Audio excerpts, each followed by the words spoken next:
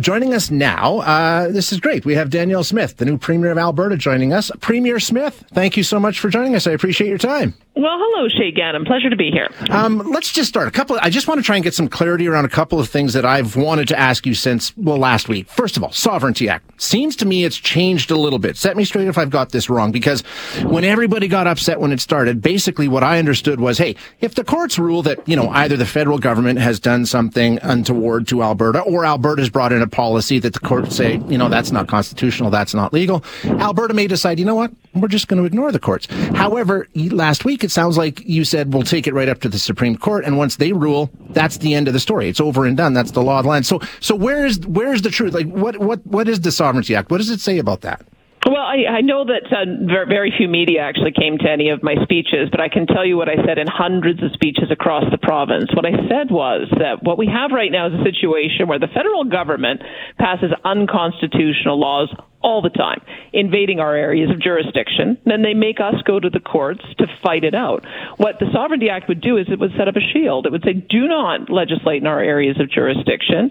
And it would say, we will not enforce any federal laws that do. And then they can take us to court, and they can be the ones who fight it out. But ultimately, you see what I mean? Like, the courts, I have always respected as an area of adjudicating these issues. I've even been asked about the carbon tax, and I've said, the Supreme Court has ruled on that. And so as a result, we'd have to find a way to either relitigate it or find some other way to compensate. So I think it's been just a media misunderstanding, and I don't think that the media has done a particularly good job of explaining what I have repeated over and over and over again. So I'm glad you gave me this opportunity to clarify, Shay. Nothing's changed. Okay, one more question, because you put out a statement September 6th, and I'll just read from it. It says, if a court stays or ultimately deems that the actions undertaken by the province under a specific Alberta Sovereignty Act special motion is unconstitutional, then the government and the legislature will review the special motion actions in question and will make a decision as to whether or not to amend, end, or continue with them, understanding the legal implications. Let me give you an example. I know that the National Citizens Coalition for years was getting court victories on issues of free speech about restrictions on political advertising. And so part of what happened is the government kept on trying to find ways that they could bring in restrictions around political advertising that were compliant with what the Constitution said. And ultimately, they came up with a version that the court was able to approve. It's why we have political action committees and third-party advertisers that now are subject to spending limits. So the conversation that courts have with legislatures is an ongoing one, and it's up to the legislatures to take what the courts say and see if there is a way to revise the legislation, relitigate if there's new information, or find some other way of achieving the policy goal in a different way. It's the way our country has always worked, but the issue that I have is that the federal government is passing unconstitutional rules, and we need to tell them, stop doing this. Our jurisdiction is our jurisdiction. They have no more right to legislate in our jurisdiction than we do in their areas of jurisdiction. So this is going to be turning the tables on them. Is it still Bill 1? Is it still Job 1? That was, or are we now moving on to health? Where does it fit in terms of the first act, once you're elected or whatever? Is it still Job 1 for you?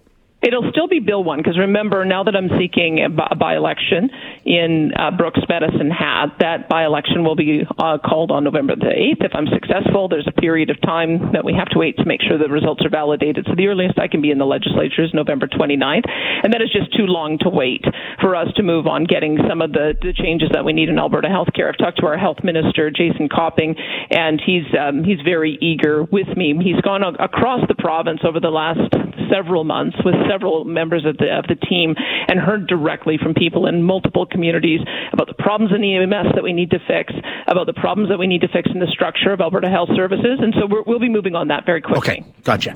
I've heard a lot of people asking about this. Dr. Deena Hinshaw, does she still work she's still our Chief Medical Officer of Health? I know that the conversation was had last week from the podium. Has she been fired, or is she still on her job? I've talked to Minister Copping about that. I've told him that I won't be doing joint press conferences with Dr. Deena Hinshaw. I have a team of advisors that I am assembling among doctors, medical staff across the province, who I'll be announcing in pretty short order. They will be advising me through the fall respiratory virus season. And at this precise moment, Dr. Deena Hinshaw is still the Chief Medical Officer. Gotcha. Okay, fair enough. This thing that blew up over the weekend, the Ukraine situation, and I think you put out a statement clarifying it yesterday with a full full-throated support of Ukraine. Several examples, as you know, within the last few months where things were a little bit different. You talked about Ukraine needing to be neutral. The question I'm working towards, you attacked Rachel Notley for politicizing this. I'm just wondering, as we're going through this campaign, how does she get the blame for politicizing your comments about Russia and Ukraine?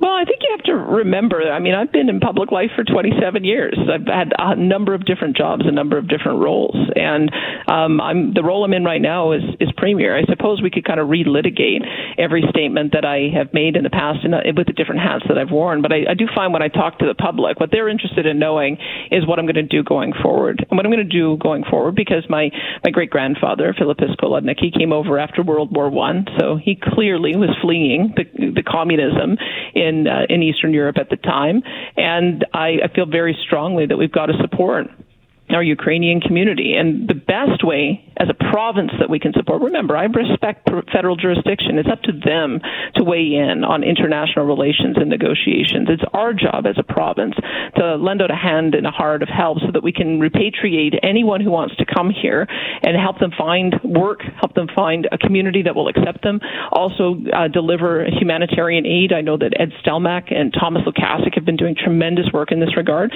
And that, to me, is us staying in our lane and being properly supportive at a time of incredible global crisis. I think we have a very large expatriate Ukrainian community who've got lots of friends and family that they want us to help, and I'm prepared to step up and do that. I think you make a good point that, you've been in public life for a long time, and the things that you've said are on the record. There's no question about it. And I think you make a point here.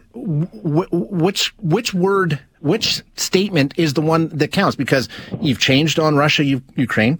You've changed on Sovereignty Act. You had to clarify your comments on the most discriminated group in history. There's been 3 clarifications in your first 6 days in office. So which statements are Albertans to take as being the ones that count, and which ones might change down the road? I mean, you did say these things. Do you stand by any of them? I guess the thing is, I notice there's a big difference in how the media does interviews me versus what the public wants to hear.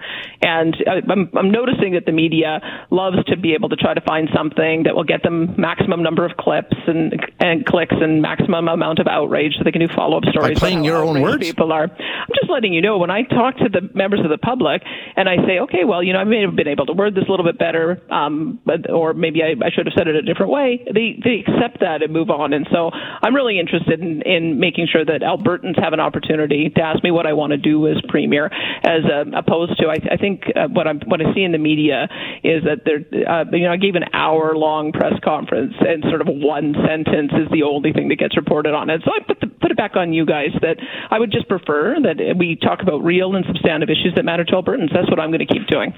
Well, I think those are substantive issues. I think if you're running to be Premier of the province in a by-election in Brooks Medicine, we have to know that what you say today isn't going to be different tomorrow, a week from now, or a month from now. We need to know where the leader of the province stands on these major issues. Well, let me tell you where I stand. I ran on 3 major issues. Sovereignty Act so we can push back against Ottawa. I'm going to do that.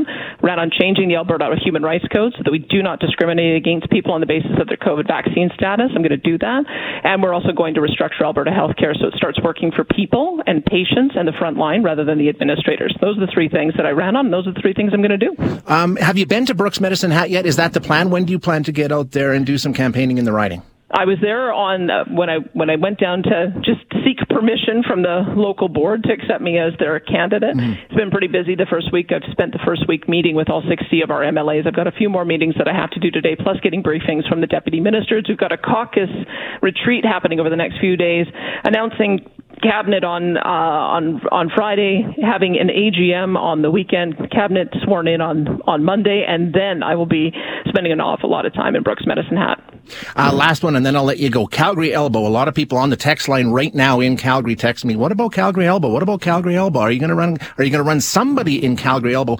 Why does that riding not need representation for the next 6-7 months? But Brooks, you got to jump in right away. Well, I think people expect that when a person becomes premier and doesn't have a seat, there is a convention and expectation that they are going to seek a seat at the earliest opportunity. We also have a convention that when we're a year out from a general election campaign, you can keep a seat vacant. And so I don't want to have unnecessary by-elections. There may be other seats that also come open. And so I want to make sure that I'm there so that I can give the representation needed and have the mandate as premier by getting that local mandate. And so you'll see in the next coming days why it is that Elbow is a little bit more complicated. I have two sitting MLAs that I knew were interested in potentially moving over to represent that riding, and one of them may, and so that would have then created another vacancy. And so I think you'll be able to see in the coming days as those nominations begin. I believe in open, fair nomination process. I was consulted with the board. They wanted to have an open, fair nomination process to choose the right candidate for that area, and that's what I'm going to do. If you don't want an unnecessary by-election, why have a MLA step down in Brooks Medicine Hat when you have a vacancy in Calgary Elbow? You literally created an unnecessary by-election. Well, as you know, I've moved into rural Alberta because I love rural Alberta. Michaela Glasgow had already announced that she was going to be stepping aside because she said, as she puts it so eloquently, the title she wants to wear most is mom, and so she just accelerated that because she wants to be able to focus on family. And so I was delighted that she offered up her seat, and that's the reason that I'm running there. I believe that rural Alberta has felt ignored over the last number of years. And by running in a rural riding, I'm hoping to demonstrate that the rural voice is at the table. When I'm a Calgary girl, grew up, born and raised, I was on radio in Calgary for 6 years, but when I ran in office the first time, I made a conscious decision to represent a rural riding for a lot of reasons. I think the diversity of it, being able to be in touch with the heavy industry, agri-food, oil and gas development, we've got a military base down there, all of those issues and the complexity of that riding, I think is important for me to understand because it's a bit of a microcosm of the province. That's the reason why I wanted to represent that riding. Premier Smith, I appreciate your time. Unfortunately, we're out of time. I hope we can do this again, but thanks so much for joining us. You bet. My pleasure. Hi, it's Shauna, and I might be a bad parent because my kids think French fries are vegetables. Hey, it's Ryan, and I might be a bad parent because I went out for wings when my wife was in the hospital after giving birth. Johnny here. I might be a bad parent because in my house, the tooth fairy gives pocket change. But we're not alone. Len emailed us and said his 6-year-old daughter's Tarzan moment going from love seat to lazy boy by curtains made him more proud than any dance recital. And Andy left his 2-year-old at the rink. All right, guys, I'm sure we're not alone. Like Andy's kid. For stories and confessions like this, make sure you check out our podcast. It's called Bad Parents, and it's available wherever you get your podcasts. I left a glove at the rink.